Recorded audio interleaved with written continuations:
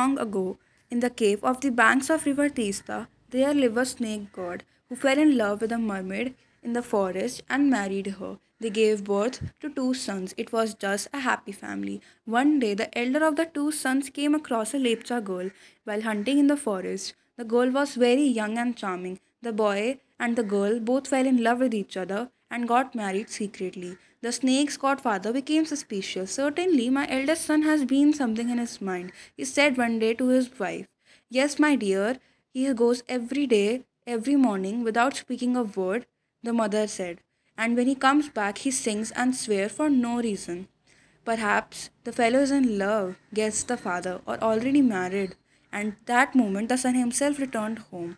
Where have you been, my son? Asked the mother. Out hunting, he replied without bothering. No, my son, tell me truly, what have you been doing all this while?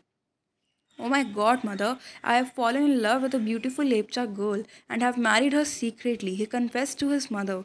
That means I have a daughter in law now, said the old snake god happily. And pray, when are you going to bring her home? The girl was too shy to bring in front of her father in law. Only if she does not laugh when she sees, would you bring her to me? The snake god warned his son, and she should respect me.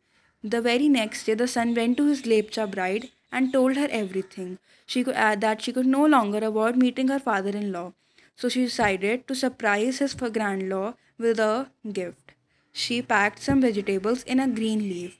With these presents, she accompanied her husband to the snake god, and when she entered the home, the father in law vanished as if by a magic and was never seen again.